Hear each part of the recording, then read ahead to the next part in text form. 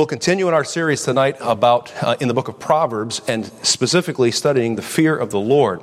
It's important that we know, first of all, that the fear of the Lord and wisdom are inseparable. You cannot have wisdom without the fear of the Lord. How do I know that? Because Proverbs 1:7 says, "The fear of the Lord is the beginning of knowledge, but fools despise wisdom and instruction." In chapter 9, verse 10, if you look there, it says, "The fear of the Lord is the beginning of wisdom, and the knowledge of the holy is understanding." The identical phrase is used in Psalm 111, verse 10, "The fear of the Lord is the beginning of wisdom." So he's not saying that it is wise to fear the Lord. He's saying, without the fear of the Lord, there is no wisdom. It's not just a good idea. You cannot have God's wisdom if you don't fear the Lord. Now, he didn't say you don't have any kind of wisdom at all. This is again where wisdom would come in to distinguish between two kinds of wisdom. Let's take our Bibles to 1 Corinthians. We're going to look at about six passages tonight. If you are like me, I like mile markers. I like knowing how far we have to go. I like to know the GPS, and I like trying to lower the estimated time of arrival. Down, down, down, down, down. Now, that's not possible at this sermon to lower the estimated time of arrival, but at least you'll know how far we have to go. We got about six passages tonight. What does it mean to live in the fear of the Lord? Well, first of all, we need to distinguish between man's wisdom and God's wisdom. The fear of the Lord distinguishes between man's wisdom and God's wisdom. 1 Corinthians chapter 2. 1 Corinthians chapter 2.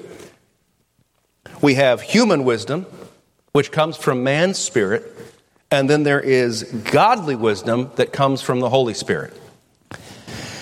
You ever meet somebody that is one of these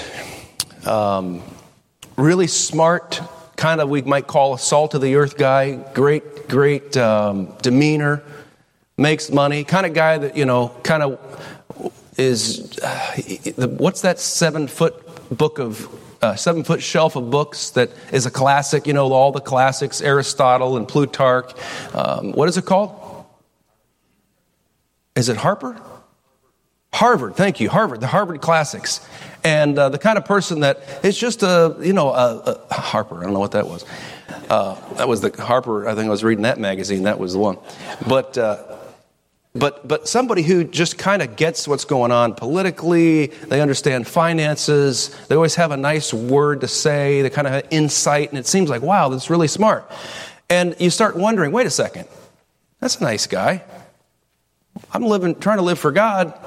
I guess you're supposed to, if you live for God, you become a nice guy, but that's a nice guy. He's not even saved. Well, what you're seeing there is man's wisdom.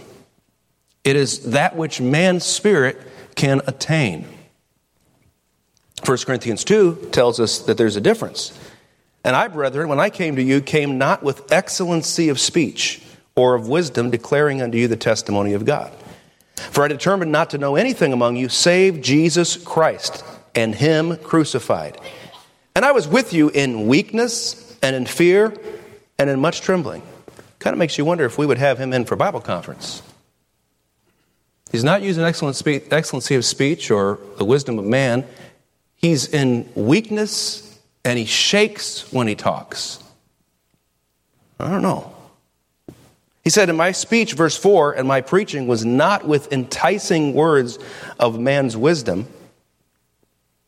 You can see politicians, motivational speakers, right? He said it was not that, but in demonstration of the Spirit and of power. Now, I think we all want to have the demonstration of the Spirit, but when he says the demonstration of the Spirit, God is a spirit. A spirit is invisible. The Spirit hath not flesh and bones. So when I say a demonstration, one of the classic moves when I was a teenager I tried to perfect when I wanted to be a preacher, the clap and one of these. Demonstration of the Spirit. If you would simply do this, it's not easy to hold that as it used to be. That's what we mean by a demonstration of the Spirit. Hold on a second. If the Spirit is invisible, then it can't be something necessarily that is demonstrable, that is demonstrated. It's something invisible. The demonstration of the Spirit is not how sweaty the preacher gets. The demonstration of the Spirit is not how loud he preaches, or, by the way, how soft he preaches. God uses all kinds of different personalities. The demonstration of the Spirit is what is happening in your heart when you hear the Word of God. It is doing something invisible in your life. I don't know about you. Some of the best preaching I've ever heard was nonsense. People just get up and just let her rip. They just forgot about context, as a guy says, straight out of context. They forget about rightly contextualizing the Word of God, comparing spiritual things with spiritual. But boy, they looked like they were having fun, and people come from a mile around to watch them burn in the pulpit. Well, that doesn't mean that God can't use a person with great energy and zeal and a man who sweats. That's not what I'm saying. I'm saying all that aside, when you get done, what's changed on the inside? How has the Spirit of God spoken to you? And Paul said, I was not a dynamic speaker like Apollos, but it was a demonstration of the Spirit. It made an impact in your life. And he said, verse number 5, that your faith should not stand in the wisdom of men, but in the power of God. He said, I wasn't looking for you to subscribe to my paper or get on my, subscribe to my YouTube channel when I left. I wasn't looking for you to say, I got to listen to that guy's podcast. It was people. His desire, his goal was that people were more impressed with God when he left rather than him. He says, howbeit, we speak wisdom among them that are perfect, yet not the wisdom of this world. See, the wisdom of the world would say it makes sense that an influential preacher would use excellent speech, enticing words. He would be smooth as silk. People would love to listen to him. And by the way, those are all tools that God can use. Paul said, I didn't use that. I didn't use that. I don't know if he could have, or I don't know. I kind of feel that it seems to me, reading the scripture, that Paul was more of a, just a rough as a cob, as they say, kind of guy. Just rough-hewn and didn't care, went straight to the issue. He wasn't interested in making friends, per se. I think he had to work hard at being kind. I mean, he made his living arresting people before he got saved. And he arrested people who didn't agree with him religiously. He was straight as an arrow. I think he had to work at being nice. But Paul said, when I came to Corinth, it's basically him going to Harvard to present the gospel. He said, I determined not to quote all of the Greeks or any even Roman philosophers like Marcus Aurelius. He said, I'm not going to quote people that would make you think twice and 3 times. And wow, that's good. He said, no, I was going to come with the Bible and lean on it and say, Jesus Christ and Him crucified is my message, whether you like it or not. And so he did. He said, now we have wisdom, verse number 7, but we speak the wisdom of God in a mystery, even the hidden wisdom. Again, it's invisible, which God ordained before the world unto our glory, which none of the princes of this world knew, for had they known it, they would not have crucified the Lord of glory. Jesus came, the prince and the pauper was the life of Jesus Christ. He came as the prince, dressed in rags, dressed in common culture, and so because of that, people looked at him and said, that can't be him. The princes of this world missed it. He said, if they had been thinking with God's wisdom, they would have recognized him for who he is, but they didn't. But as it is written, verse number 9, as it is written, eye hath not seen, nor ear heard, neither have entered into the heart of man the things which God hath prepared for them that love him. This is often quoted as if it's referring to heaven. And I know that you and I cannot imagine what heaven would be like, but that is not what this passage is talking about. He's saying the princes of this world looked at Jesus Christ and said, he's got nothing. In fact, he's worthy of dying. but he was the wisdom of God in human form. The princes of the world looked through Jesus. They didn't see him for who he was. Why? Because eye hath not seen, neither hath entered into the heart of man the things which God hath prepared for them that love him, but God hath revealed them unto us. How? By his Spirit. For the Spirit searcheth all things, yea, the deep things of God. You want to know what's in God's file cabinet? The Spirit knows. You know what's in the archives? I'd love to go in the Smithsonian archives. You ever heard about that place? And they say they have so many artifacts. Probably millions of artifacts, and they only have a portion of them on display. I'd love to go back. You know who knows everything about that? Those Smithsonian guys. There's some curator that knows the database of exactly what we have. You want something from the Civil War? He can pull it up. You want something from the War for Independence? He can pull that up. You want something from, the day that JFK was shot in Dallas? He can pull it up. They've got it all. That's kind of like what he's saying about the Spirit of God. You and I have access to the archives of everything God wants us to know. Who is the curator of that? The Holy Spirit of God, as we read his word. So we get a chance to know those things, but it is not going to be accessed by man's wisdom. It's going to be accessed by the Spirit of God, who is the arbiter, the curator of God's wisdom. The Holy Spirit is the one that gives us access to the things of God. He's revealed them to us by his Spirit. Verse 11, for what man knoweth the things of a man, save the spirit of man which is in him? Who is your curator? Who remembers, other than Google, everything that you've ever done? Who remembers that memory of when you were 7, of when you were 14? Who remembers the weather on your wedding day? Who remembers the way you felt when you got engaged? Who remembers when you got your first car or you began your first job? Who remembers when you had to go to the hospital and get sewn up? You remember all those things. Now, maybe you don't remember as much as you used to. But you're the curator of your memories. What things knoweth the spirit of a man? What things knoweth the things of a man, save the spirit of man which is in him? Even so, the things of God knoweth no man, but the Spirit of God. If you're going to know God, it's not going to be you climbing up and demanding entrance. It's going to be you accessing the things of God by means of the Spirit of God. You can't force God to show you these things.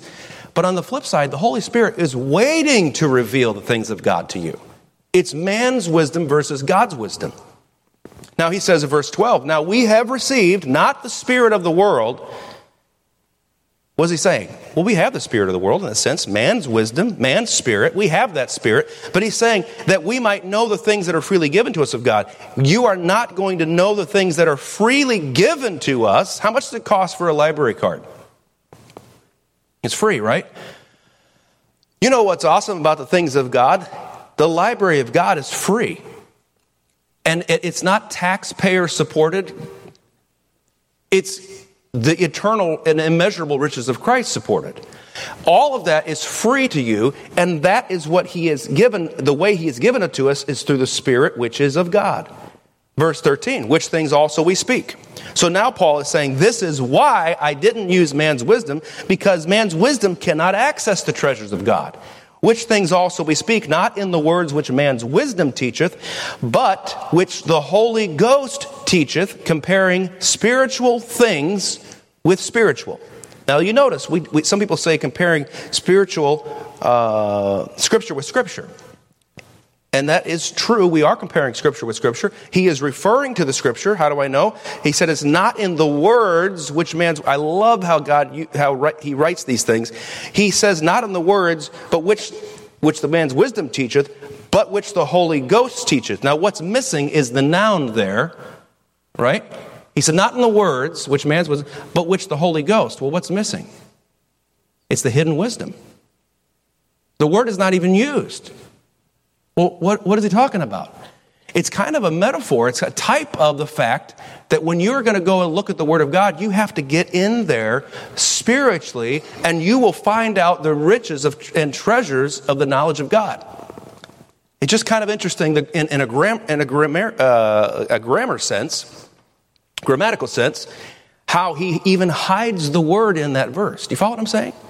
Now, when you get into the Bible, you're not going to walk up to the Bible and flop it open and go, God, give me what you got. You got to approach it from a humble standpoint.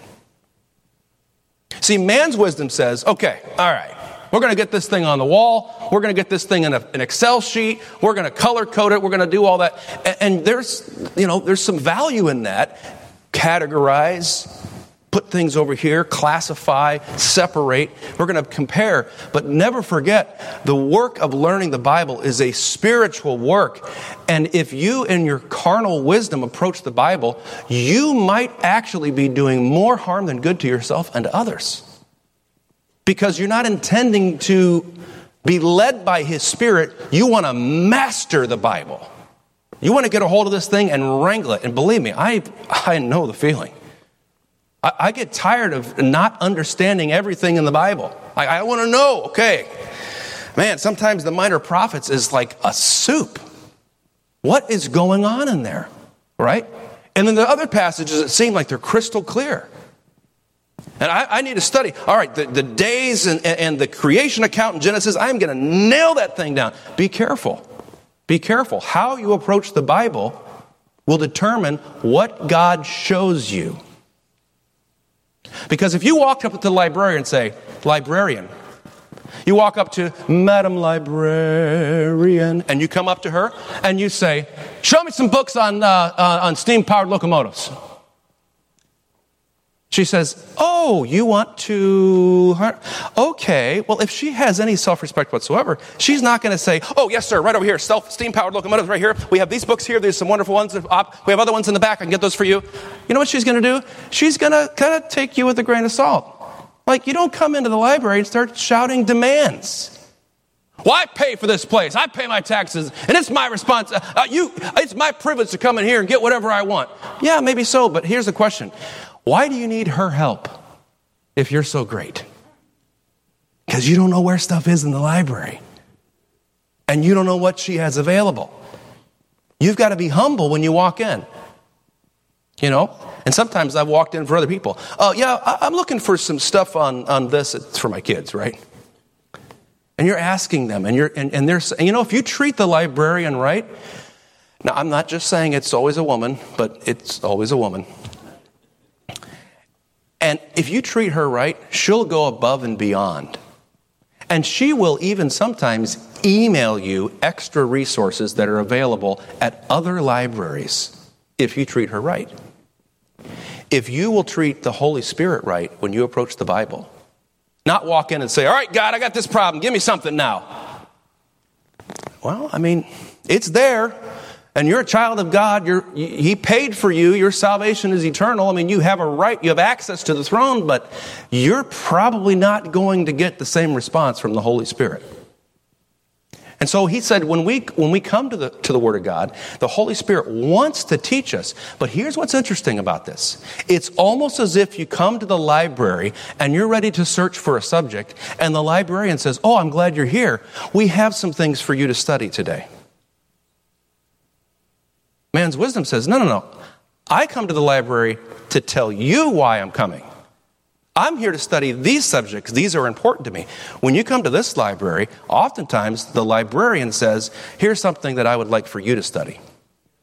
So you know what that means? I've got to be humble when I approach the Word of God. I've got to say, Lord, what is it you're trying to teach me today?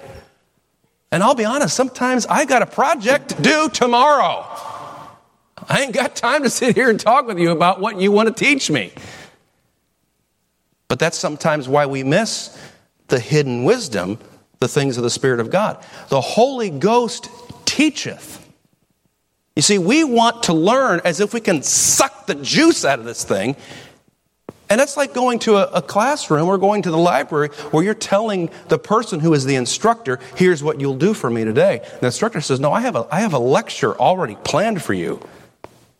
Q&A will be at the end, not now. You ever feel like you just like to say, God, and you hear lost people say this sometimes, if I ever get to heaven, I got a few questions for God. Look like some kind of a parrot or something, you know? I'm sure the creator of the universe is just waiting with bated breath for your questions. And the audacity, the hubris of that statement, as if God wouldn't have questions for you.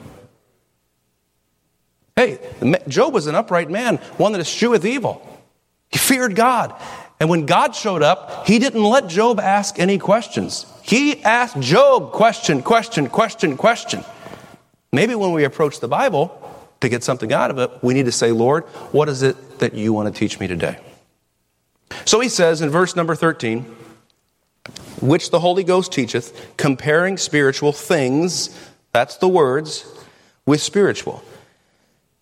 You ought to be able to cross-reference in your Bible. You ought to say, that's interesting. Hold your place. You ought to make notes in your Bible. You ought to write it down in the margin and write the reference. And write it the way you understand it. Not the way you want someday people to look back at your beautiful, wonderful Bible and your awesome notes. The problem with that is probably nobody's going to read them other than your kids. You need to know what you meant by that note. So write it down.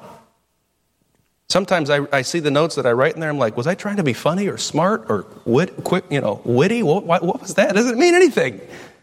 Did a little tiny thing. You need to know, write it down in a way that you understand it so that when you are and then write it down in both places so that now you have two places that remind you of one another. This is how we learn the Bible. He says, but the natural man, verse 14, receiveth not the things of the Spirit of God, for they are foolishness unto him, neither can he know them because they are spiritually discerned. Spiritually discerned. Look at chapter 3, verse 18. Chapter 3, verse 18, let no man deceive himself. If any among you seemeth to be wise in this world, let him become a fool, that he may be wise. So God says, what do you know about salvation? Lord, honestly, without you, I know nothing about it. Teach me. Well, what do you want to know about this? Everything. I don't know anything. You've got to become a fool so that you can be wise. Verse 19, for the wisdom of this world is foolishness with God. Well, it's like the Bible says, cleanliness is next to godliness. Well, the Bible doesn't say that. Along with a lot of things that people say the Bible says. The wisdom of this world thinks it has I get it, it's good, it's the good book, tells us about the man upstairs. They have no idea. Why? It's foolishness unto them because they can't imagine a God who's in charge of their lives. He says it's foolishness with God. By the way, the wisdom of God is foolishness with man, but the wisdom of this world is foolishness with God. For it is written, he taketh the wise in their own craftiness. And again, the Lord knoweth the thoughts of the wise, that they are vain. What you're going to find with a person who has wisdom of this world is that he is, under the surface, one of the most vain people you've ever met. Because he literally thinks that he's better than you. And in a sense, when it comes to knowledge, education, finances, he is. He is better than you. But spiritually speaking, none of us are worthy. Only he's worthy. Take your Bibles to Isaiah chapter 11. So first of all, the fear of the Lord distinguishes between man's wisdom and God's. There are two different kinds of wisdom. And secondly, the fear of the Lord judges with God's word rather than my opinion. God's word, not my opinion. Look at Isaiah chapter 11. We see here Jesus ministered and will minister in the fear of the Lord. Isaiah 11. And there shall come forth a rod out of the stem of Jesse, and a branch shall grow out of his roots, and the Spirit of the Lord shall rest upon him. Count these with me now, verse 2.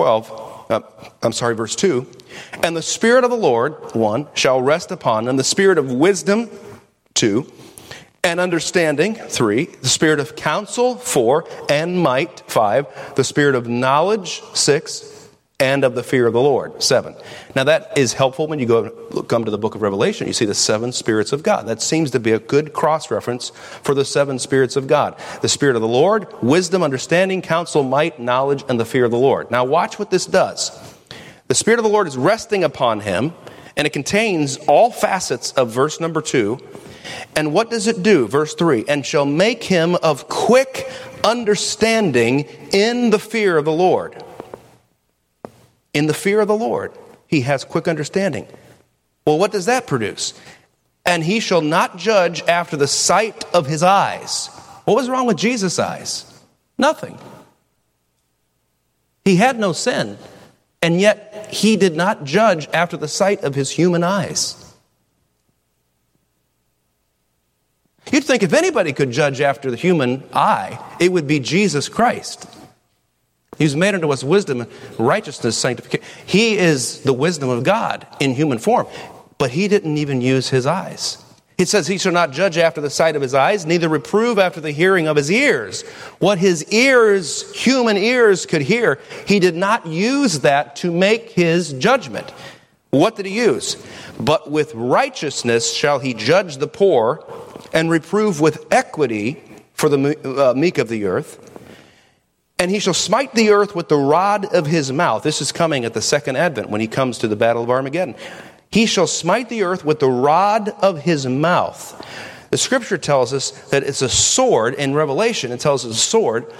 The Bible tells us in Ephesians chapter 6, the sword of the Spirit, which is the word of God. He's talking about the words of God. What does he use to smite the earth? The word of God.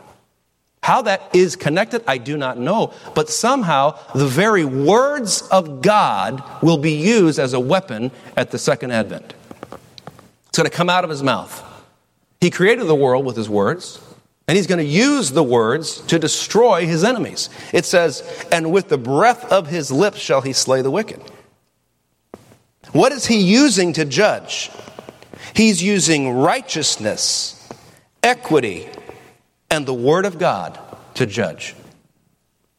The fear of the Lord judges with God's word, not my opinion, based on what I see or what I hear. Take your Bibles to John chapter 2. I want to say Jonah, but that would be in the wrong place altogether.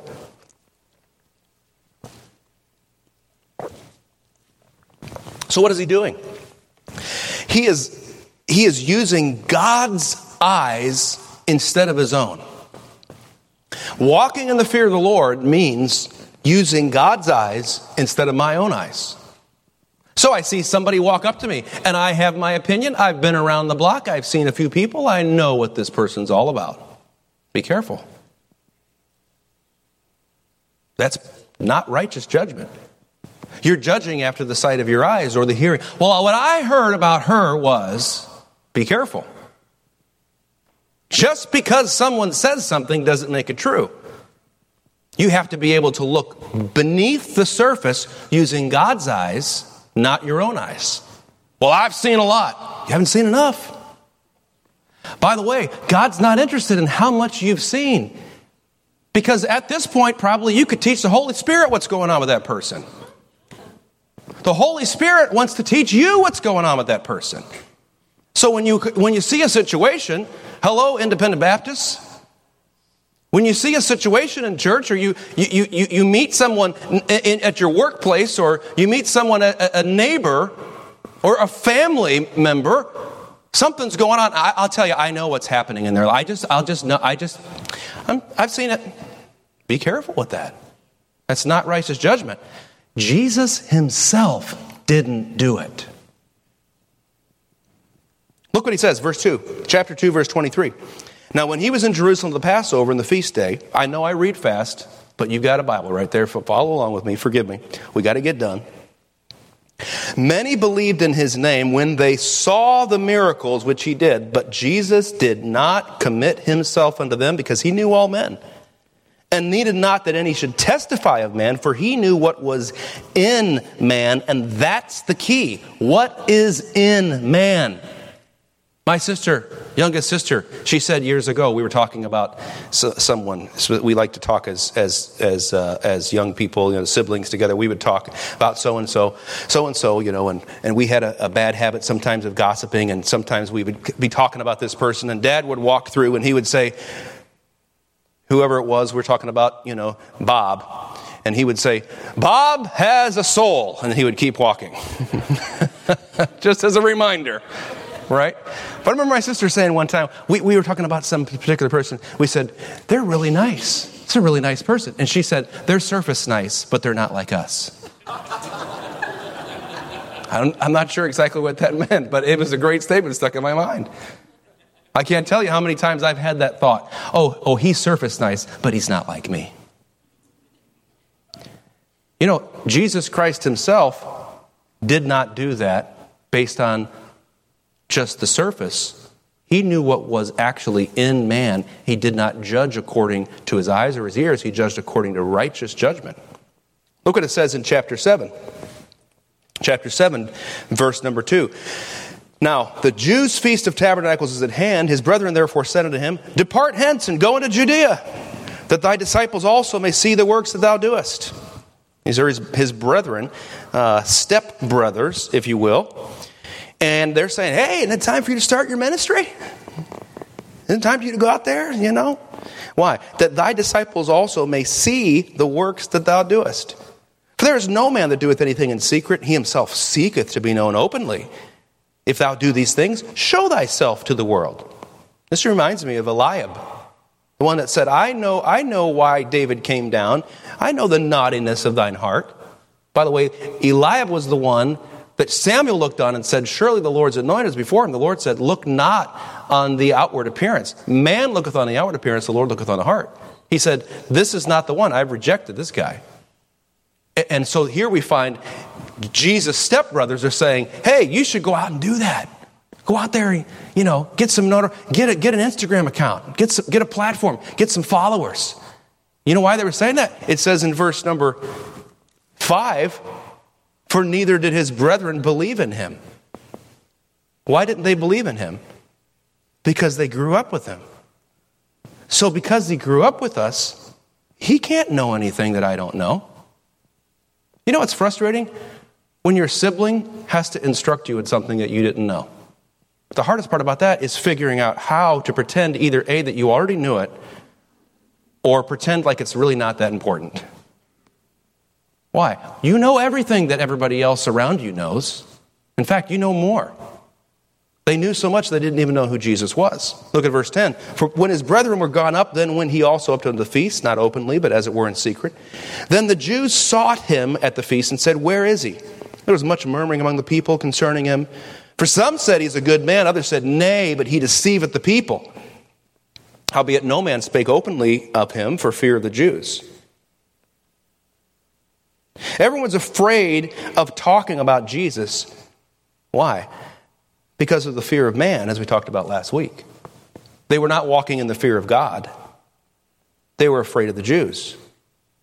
Now, about the midst of the feast, Jesus went up into the temple and taught, and the Jews marveled, saying, How knoweth this man letters, having never learned? What does he know that we don't know?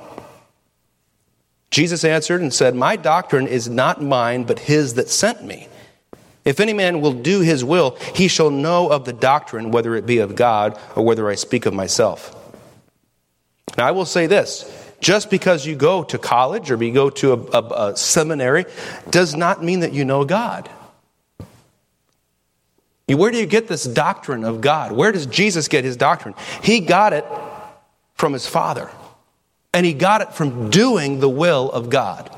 If you will do the will of God, you'll be a lot further ahead than some egghead somewhere that knows the Bible and doesn't do it. Look at verse 24. Jesus says, Judge not according to the appearance, but judge righteous judgment. Then said some of them in Jerusalem, Is not this he whom they seek to kill? Isn't there a warrant for his arrest? But lo, he speaketh boldly, and they say nothing unto him. Do the rulers know indeed that this is the very Christ?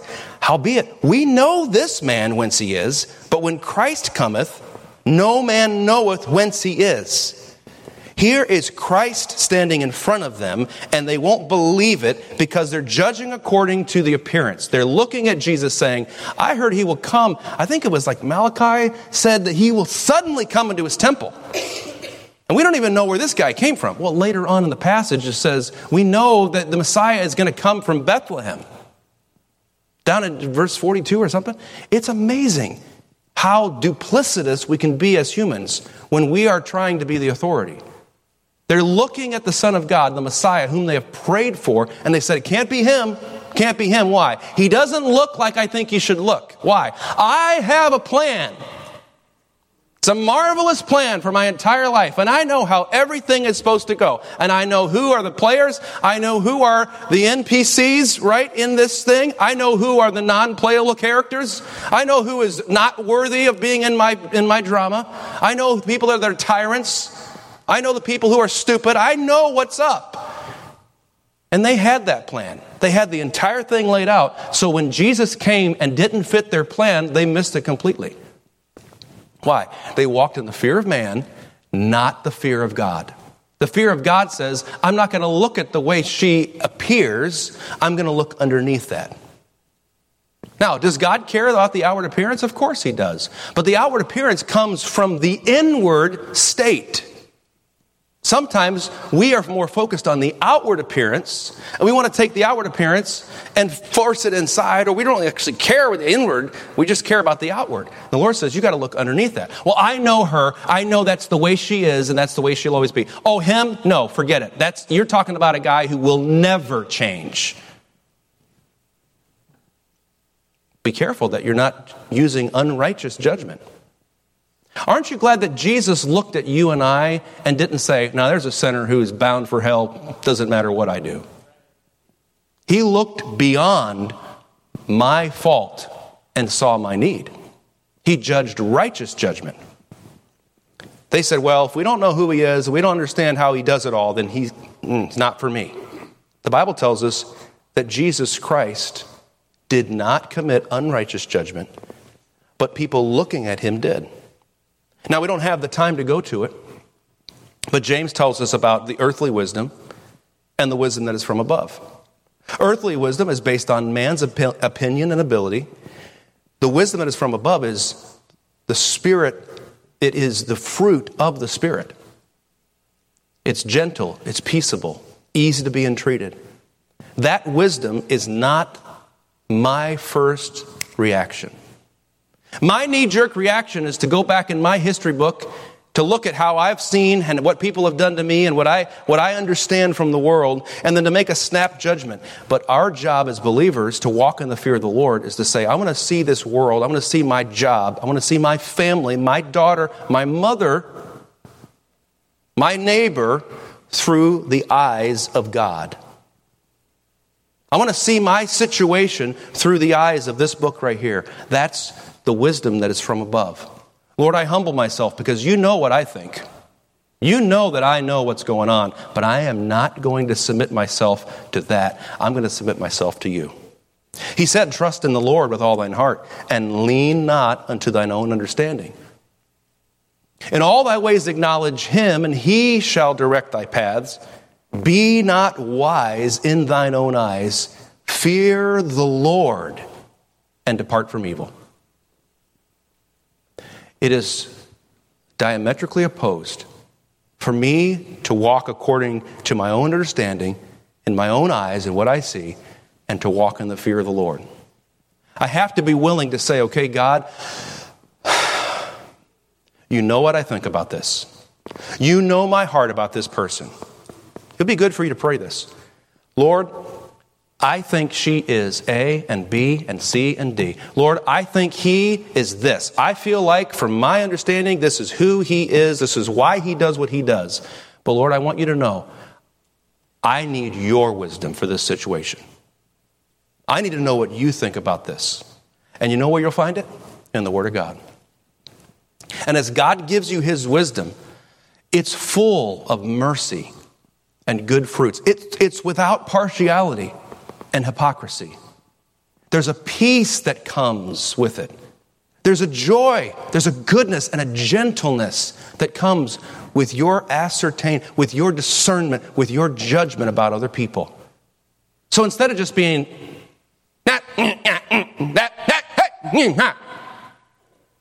as we are sometimes with people, with our kids, with our spouse, instead, we can judge righteous judgment, allowing the Holy Spirit, who, by the way, is working in us, to work in them. Righteous judgment requires moving past appearances to see as God sees. Let's bow our heads in prayer tonight.